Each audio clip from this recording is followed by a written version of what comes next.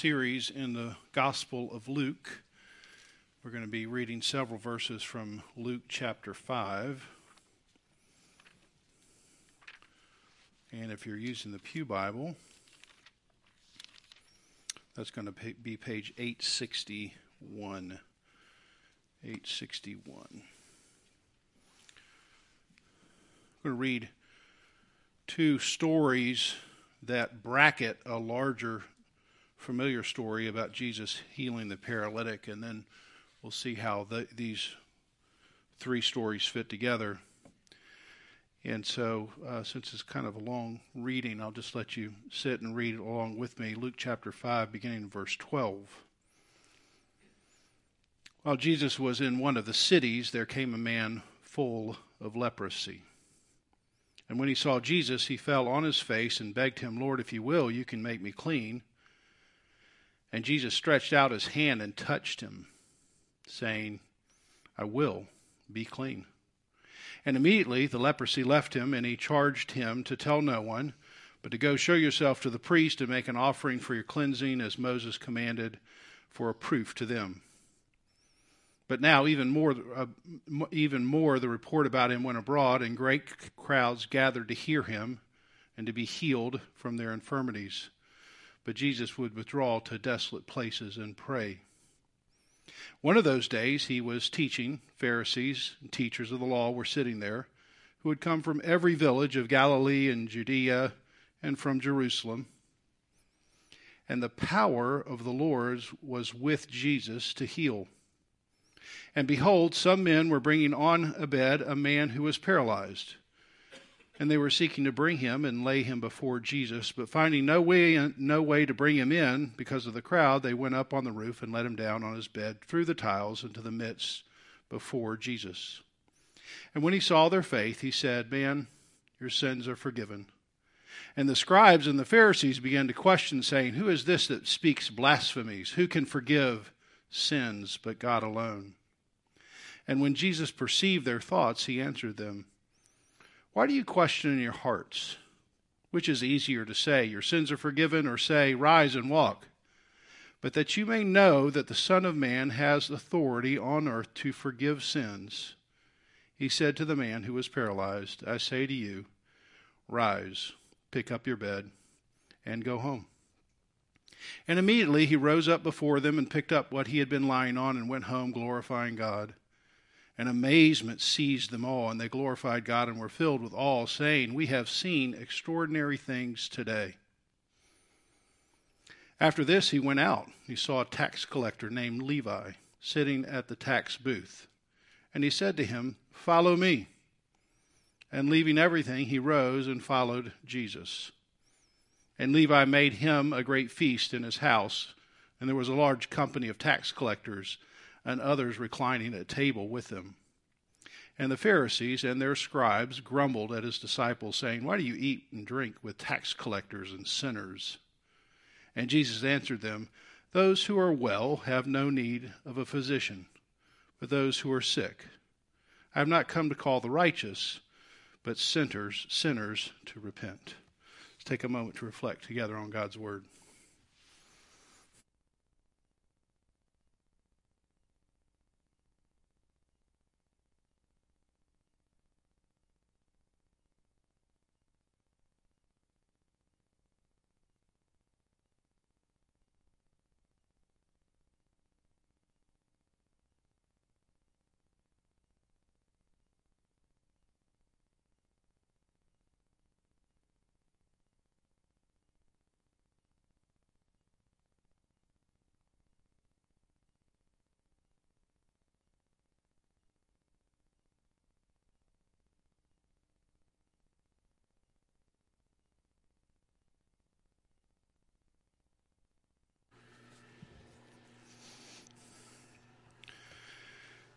I'm assuming that many of you are familiar with the classic Dr. Seuss book, "Oh, the Places You'll Go." You know this book? Dr. Seuss is a pretty well-known children's book writer, but I think he wanted to write one to adolescents, and so he wrote, "Oh, the Places You'll Go." And it's really his advice to a young adult who's going to take their first independent steps out into the world.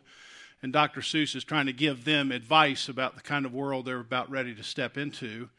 And frequently, it's the kind of book that you would find being given at like a high school graduation. And you might say something about the journey that this 18-year-old is launching themselves out to.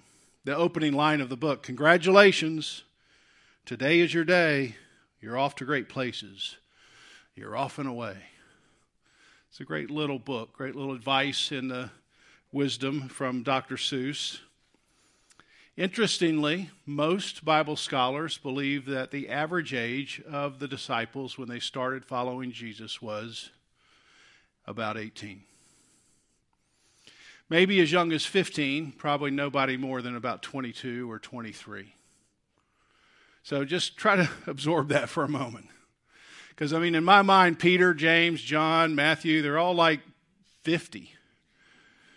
Maybe because I'm in my 50s. So I just, they're always my age. I don't know what it is, but I just don't think of them as like a high school varsity basketball team, which is really about what you think of. There's usually about 12 players on a high school varsity basketball team, and you see them standing there for sort of their picture, and they all just seem so young. And this is what the 12 disciples would have looked like when they started following after Jesus. And Luke mentions the first 3 teenagers to join the Jesus team in Luke 5. Peter and then 2 brothers. They're all fishermen. They're all in a fishing business together. And they began this little group of 12 that start following Jesus. Verse 9 of chapter 5. For Peter and all who were with him were astonished at this great catch, we talked about this last week, that they had taken in. And so also James and John. And Jesus looks at Peter and says, "Don't be afraid. From now on you'll be catching men. You'll be fishers of men." And when they had brought their boats to the land, they, Peter, James, and John, they left everything to join the Jesus team, these 3 18-year-olds. Maybe one of them was 16. The Dr. Seuss version of verse 11, it goes like this. When they had brought their boats to land, they left everything and followed Jesus, and oh, the places they would go.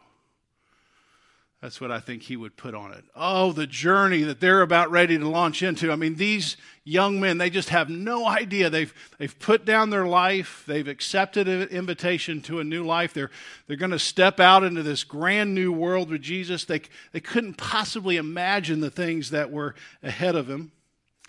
And according to Luke, the first couple of things Jesus wants to teach these young recruits is the 2 kinds of people Jesus intends to come and to touch, to be near, to rescue. So there's lots of things they're going to learn, but Luke decides to line it up to say, hey, these 3 fresh recruits, the first thing I want them to know as they're going to be fishers of men is the kind of men I'm looking for. This is the kind of catch that I'm out to get. And so Jesus introduces them to 2 different kinds of people that he specifically has his eyes on. One, people who are rotting on the outside. Jesus has some special attention for people who are broken on the outside. And secondly, people who are rotting on the inside. These are the 2 kinds of people that he wants to leave Peter, James, and John to fish for after he's gone. People that are rotting on the outside, people who are rotting on the inside. And we see that with the leper and Levi, these 2 bracketed stories that we just read about. First of all, let's just look at the leper in verse 12 and 13. While Jesus was in one of the cities, there came a man full of leprosy. And when this leper saw Jesus, he fell on his face and begged Jesus, "Lord, if you will, you can make me clean." Leprosy has been described as a walking death or a painless hell. Leprosy is painless because it's an anesthetic disease. You probably know this. It numbs your pain cells, your nerve cells, and mostly the extremities. So your eyes, your ears, your nose, your fingers, your feet. That's where it begins. And Dr. Paul Brand, who was one of the world experts in treating leprosy, he'd often go find this disease in third world countries. And when a leper came to him and he gave them treatment, he would always send them home with a cat. And the reason he did is because these people who lived in the villages would they would lie down and sleep, and a rat would come and eat their flesh. And they wouldn't know it. So he said, would you have a cat in the room while you sleep? And the leper wouldn't know it until he wakes up and he's missing a finger, or part of his ear is gone. Imagine living in this kind of painless hell. It was hell also, especially in the New Testament times, because lepers had to live in an outside colony. They couldn't be part of the city. They're always outside. This is why Jesus he's coming out of one of the cities, and this leper is approaching him. And whenever someone was coming into a person that was a leper, or a leper was somehow coming towards people who are clean, at 150 feet away, they had to start shouting, "Unclean! Unclean!" Imagine that. Anytime you see anyone who doesn't have leprosy, unclean! And as the leper comes in, like water peeling off the bow of a boat, their friends, maybe their family members, they all peel away. Nobody wants to be near a leper. Nobody wants to touch a leper. It's hell. It's hell to live this way emotionally, untouched by people. Notice in Luke's gospel, the very first person Jesus introduces these three teenagers to is a leper. Not just any leper. Notice what it says, a man full of leprosy. This is somebody in the late stages of leprosy. And Luke doesn't describe him, but Luke is a physician. You probably know this. So you can imagine how he might see this person. Part of the nose eaten off, maybe an ear was gone, some fingers missing. Maybe the man limped up because he's kind of got a stump as a foot. We don't really know. But he comes up best as he can, and he's made his way to a face-to-face encounter, what's left of his face, to look at Jesus. Now, Luke doesn't tell us what's happening in the background, but you got to ask yourself, what are these three new recruits doing? They're not very involved, apparently, because they're not even in the story. I mean, you don't know if as the leper's coming up, maybe he's not yelling, and these three teenagers are like, they're peeling away. These men who had handled lots of rotting fish, could they handle rotting flesh?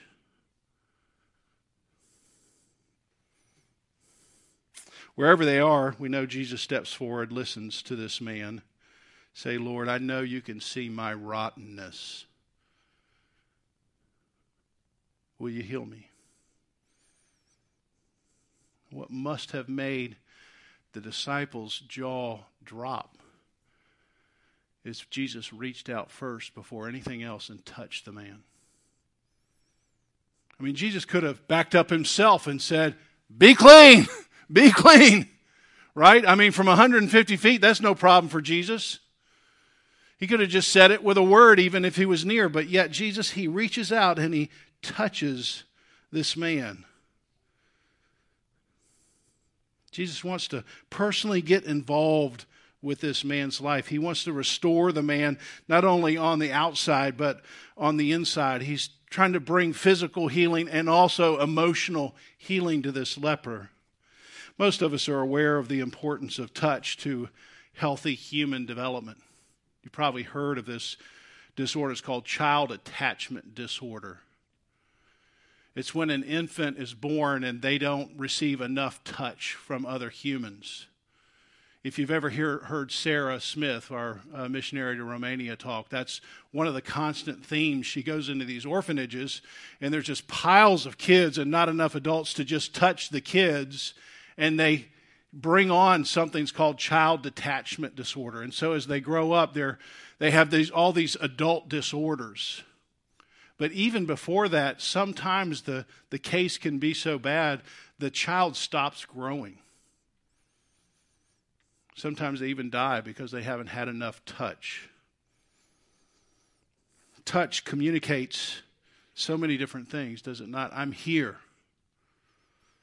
We're together. We're on the same team. I'm not going to leave you. I love you. I'm with you. I'm for you. I mean, imagine what's going through the leper's mind as Jesus reaches out and touches before he heals. Like, hey, I want you to know we're connected. We're part of the same team. I'm not going to leave. Most of you know my friend, a black pastor here in town, Rob Campbell. And don't tell him I said this story. But we hadn't seen each other in a while because of COVID, and our pastor group got together, 3 white guys, 3 black guys. And it had been a while. We got together maybe 3 or 4 weeks ago, and we were out at Panera Bread, and we all sat down, and Rob came in behind me, and when he sat down, he chose to sit next to me.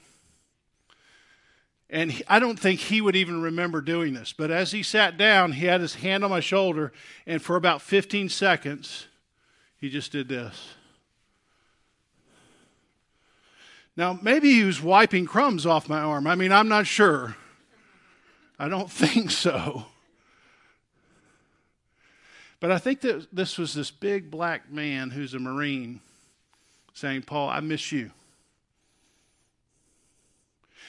We're together.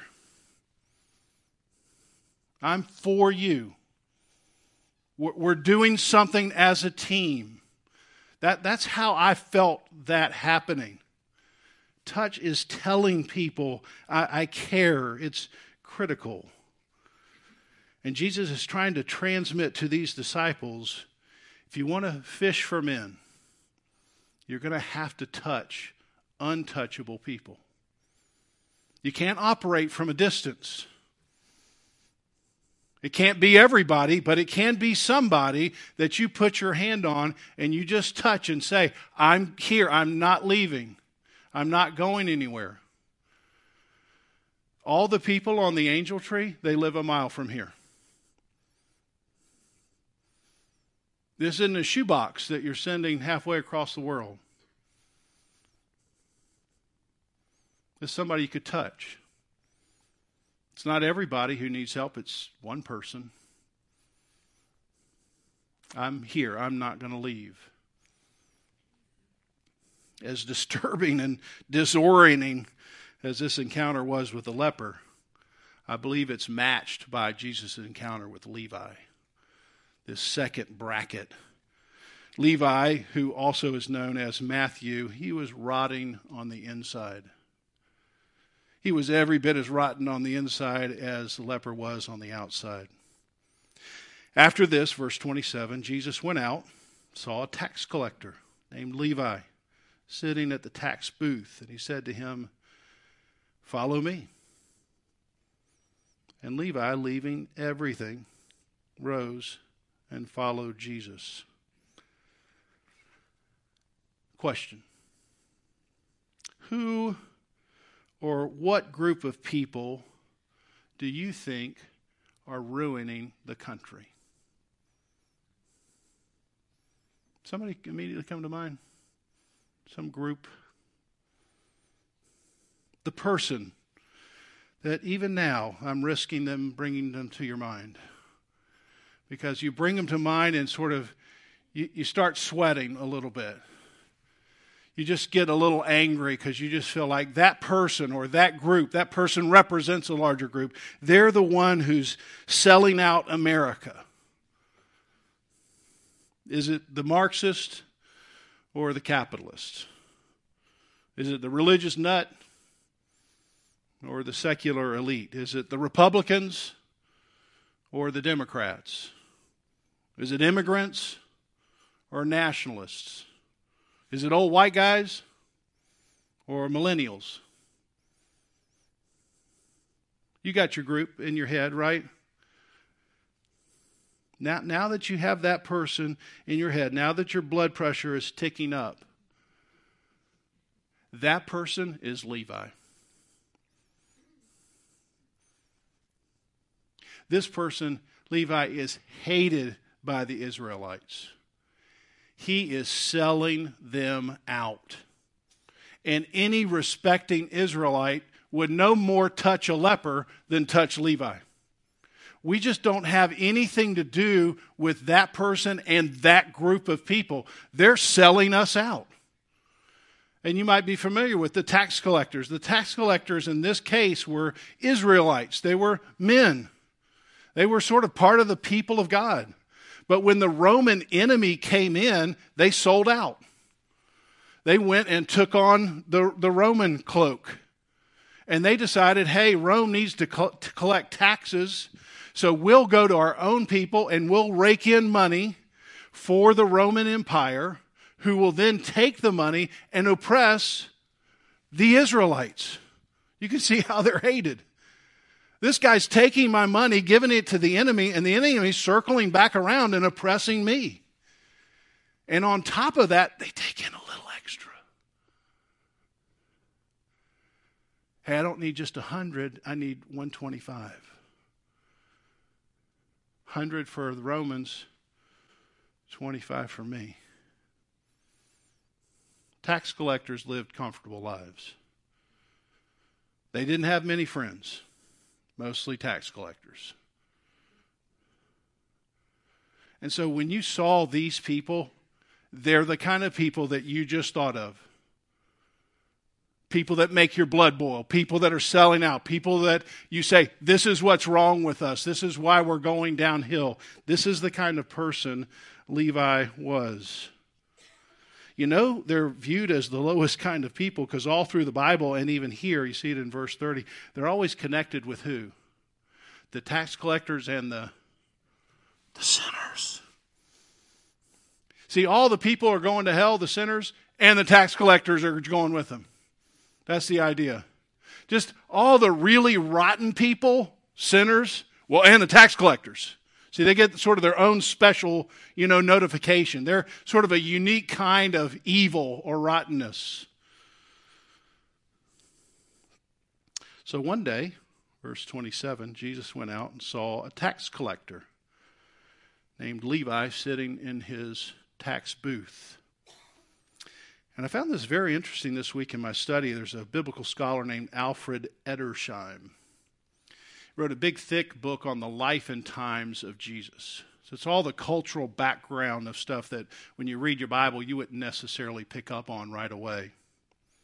And what Edersheim thinks that's likely is that Levi followed Jesus around because Jesus was drawing crowds. And who doesn't like a crowd if you're a tax collector? So let's just try to imagine this for a moment. Today, the greeters at Christ Community Church are IRS agents. How about that? Oh, it's good to see you today. Now, can you give me your name and your social security number? And while you're in the worship service, I'll be over here on my computer checking your taxes. That make you feel good about coming to Christ Community? And could you meet me at the information table? We'll give you that stuff that Joseph talked about, and then I'll give you a little bill that I noticed you missed on your taxes. This is the idea. So Matthew, somehow, he comes around with his little portable booth, and, Jesus is going to speak. I know tons of people are going to be there. I need some cash. Set my booth up outside. And Jesus one day finishes the meeting, comes outside, and he goes up to Levi, and what are the three new recruits thinking? What do you think they're thinking? Finally, Jesus is going to come down on this guy. Maybe he's going to give the leprosy he took away from that guy to this guy. I mean, I don't know. This is not how my mind thinks, but I'm just saying people might think this way. That okay, he's going to say, get lost. I don't want you here. This is what he's going to say. And Jesus comes up and says, hey, Levi, follow me. What? That's the same thing he said to us. He wants us to be a part of his team. I mean, this is no way. There's no way Jesus would say this to this kind of guy. He knows who he is. He knows he's rotten on the inside. Caravaggio, this Italian artist that I used last week in a picture of the crucifixion of Peter, painted another painting, very interesting. I'll send it to you in the notes this week. The Calling of St. Matthew. It's a beautiful picture, and at the ends of the picture, Jesus, and he's kind of reaching out his hand like he's calling. And at the other end is Matthew. He's sitting at a table full of money, his hands in the money, head down. And in the middle of the picture is a man, you don't know who he is, just somebody, that's at the table. The light is shining on his face, looking at Jesus, pointing at Matthew like. So the very center of the picture is this. Like, this guy? Like, you're calling this guy? There's no way you, Jesus, could be calling somebody who's so rotten on the inside.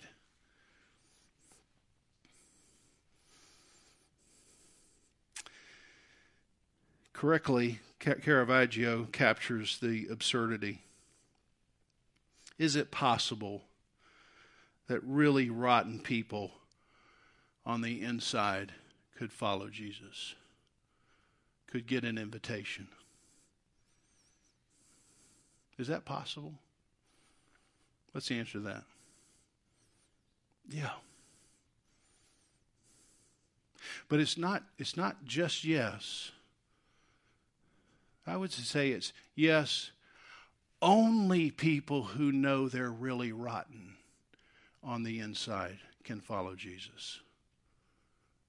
I mean, sure, the invitation goes to everybody, but only the people who know they're rotting. Only the people, and that's exactly what Jesus says in the next few verses, does he not? The Pharisees can't believe it. I mean, Jesus extends an invitation. He gets an invitation back. Hey, come to see all my other rotten friends. How about a party? And they have this big party, and the Pharisees are standing outside saying, I can't believe he would be with this kind of person. And Jesus says, yeah, I'm not coming to call righteous people. If you think you're not rotten on the inside, you're never going to hear Jesus' voice. But if you know you're rotting like a leper on the inside in your soul, you have a chance. You have an invitation. Come. Follow me.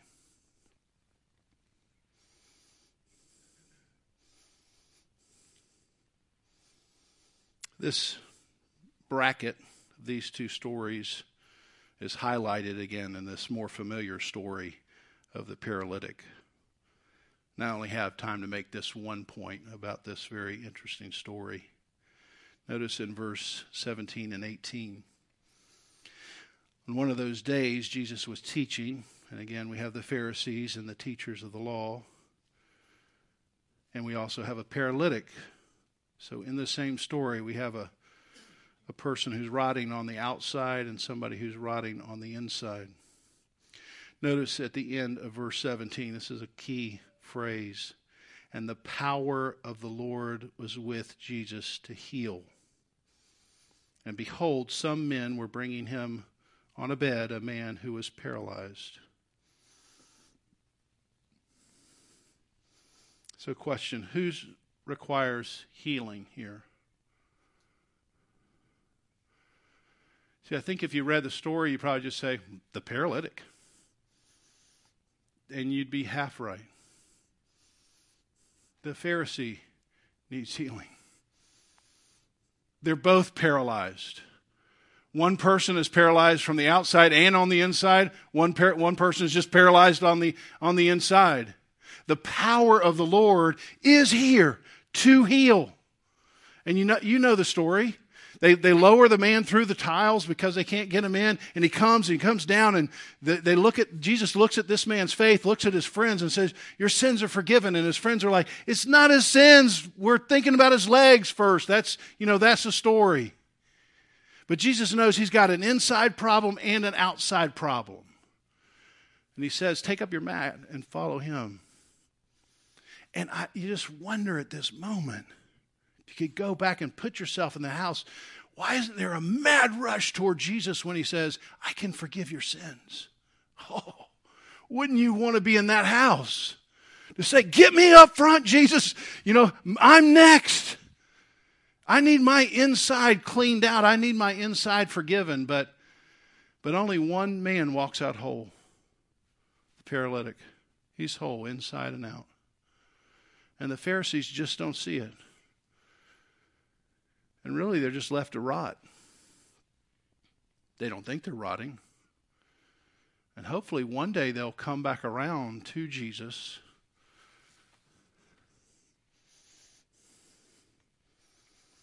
The person who's desperate to get to Jesus was made well. Those who thought they had made well of themselves are left to rot. Let me just give a couple of points of application in our conclusion. First of all, Jesus sets his eyes on those who know they're broken. Jesus longs to touch the lepers inside, lepers outside, lepers. To touch them and say, I'm here, we're together, we're on the same team, I'm not leaving. So if anyone here feels like they're the one who's rotten on the inside, but you just can't tell somebody, Jesus sees it. And you're not too far gone. Maybe you came today to feel Jesus' spirit by touch by his spirit to say, I'm here. I see. I love you. I don't plan on leaving you. It's a warning, especially in our culture that feeds on dividing people. You see how well our culture does that, do you not? Every way we can get divided, and then whatever side you're on, the other side, you hate that other side. And so it's a warning, especially for us, to be careful to not become self-righteous, to not choose a side and then hate the other side. Self-righteous people are just as rotten as lepers. Finally, those who, like most of you say, you're following Jesus, and I trust that you are. Oh, the places you'll be asked to go. At least two places we know for sure. One, to people who are rotting on the outside. You and I, as followers, are commanded to touch those people. Not just send money, not just to pray, but to have somebody. It can't be everybody, but it can be somebody that you say, I'm touching you. I'm with you. I'm for you. I'm not going to leave you. And so many of you have done this so well here at Christ Community. But secondly, we're asked to go to broken people on the inside. The kind of person that you brought up in your mind that you love to hate, that's the person that you might be called to go to see. And notice, and this is key, the way in which you go matters. How did Jesus go? He went in a way that he got an invitation to come back to their house and have dinner with them. So if you think, okay, I'm going to go. I'm going to go straighten this person out. That's probably not going to get you a dinner invitation, is my guess. Do you see the whole tone of Jesus? He's touching Levi in the same way he's touching the leper.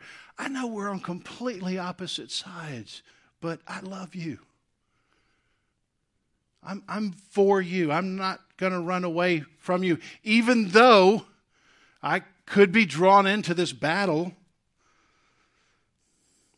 Luke chapter 7, the Pharisees are watching Jesus again and say, hey, he's a friend of sinners and tax collectors. Sort of a down-your-nose look. Here's my hope at Christ Community. The people out in the community would say, they're friends of sinners and tax collectors.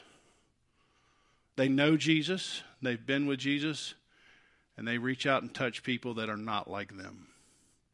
Not in judgment, but in compassion. Let's pray. Lord, so many things that could have been said about these little stories that you've put together for us through Luke. But many of us here are followers of you, and we want to know how we're supposed to do that. And you show us today. You demonstrate that by touching the leper, touching Levi. So would you help us to be your representation to Wilmington in that way. For any heart, any soul here that needs to be set free, I pray that they would know they're not too far gone. That you yourself are reaching to them to heal them. I pray in Jesus' name. Amen. Let's stand and sing our closing song.